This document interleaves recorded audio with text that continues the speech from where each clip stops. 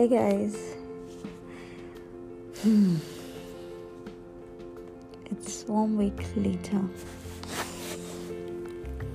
1 week after the Lekki shooting massacre, and quite a number of us are still struggling to adjust to life.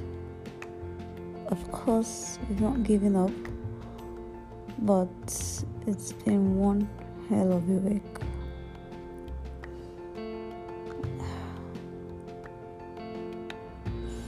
The last week felt like hell.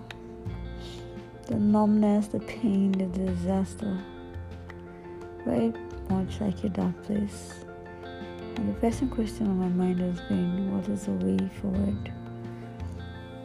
So it's okay to be in a dark place as long as we do not stay there for long.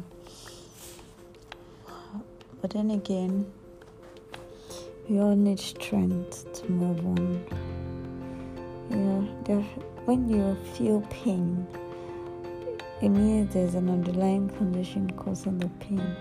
You can actually just numb the pain and move on without treating the underlying condition. But I know so many people have felt numb. I felt pretty numb. And when you try your possible best not to think about something, and it just pops up in one corner of your mind, pops up. It always wants to make you go crazy. But then again, it's time to recuperate. It's time to get back up. It's time to keep your head high. The labor of our fallen heroes will not be forgotten. But first, you need to pay attention to your mental health. And you can actually do this by practically doing nothing for a couple of days. Just let your brain rest. Stay off the media if you have to, and do something that brings you joy. Get enough sleep because you need it. Eat, try to find succor. Then after you've gotten yourself back, we need to ask ourselves, what's the way forward? The way forward is not to give up hope.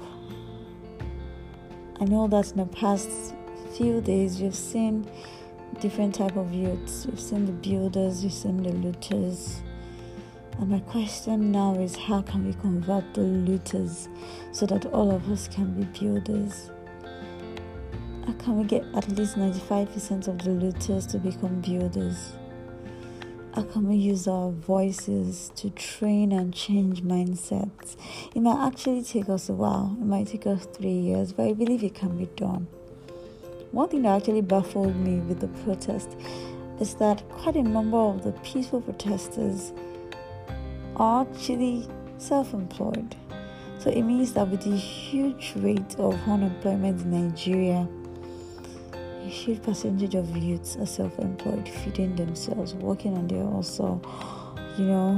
It actually shows that we have hope. It shows that there is hope for this country. So I would say again, do not give up hope. That's the way forward.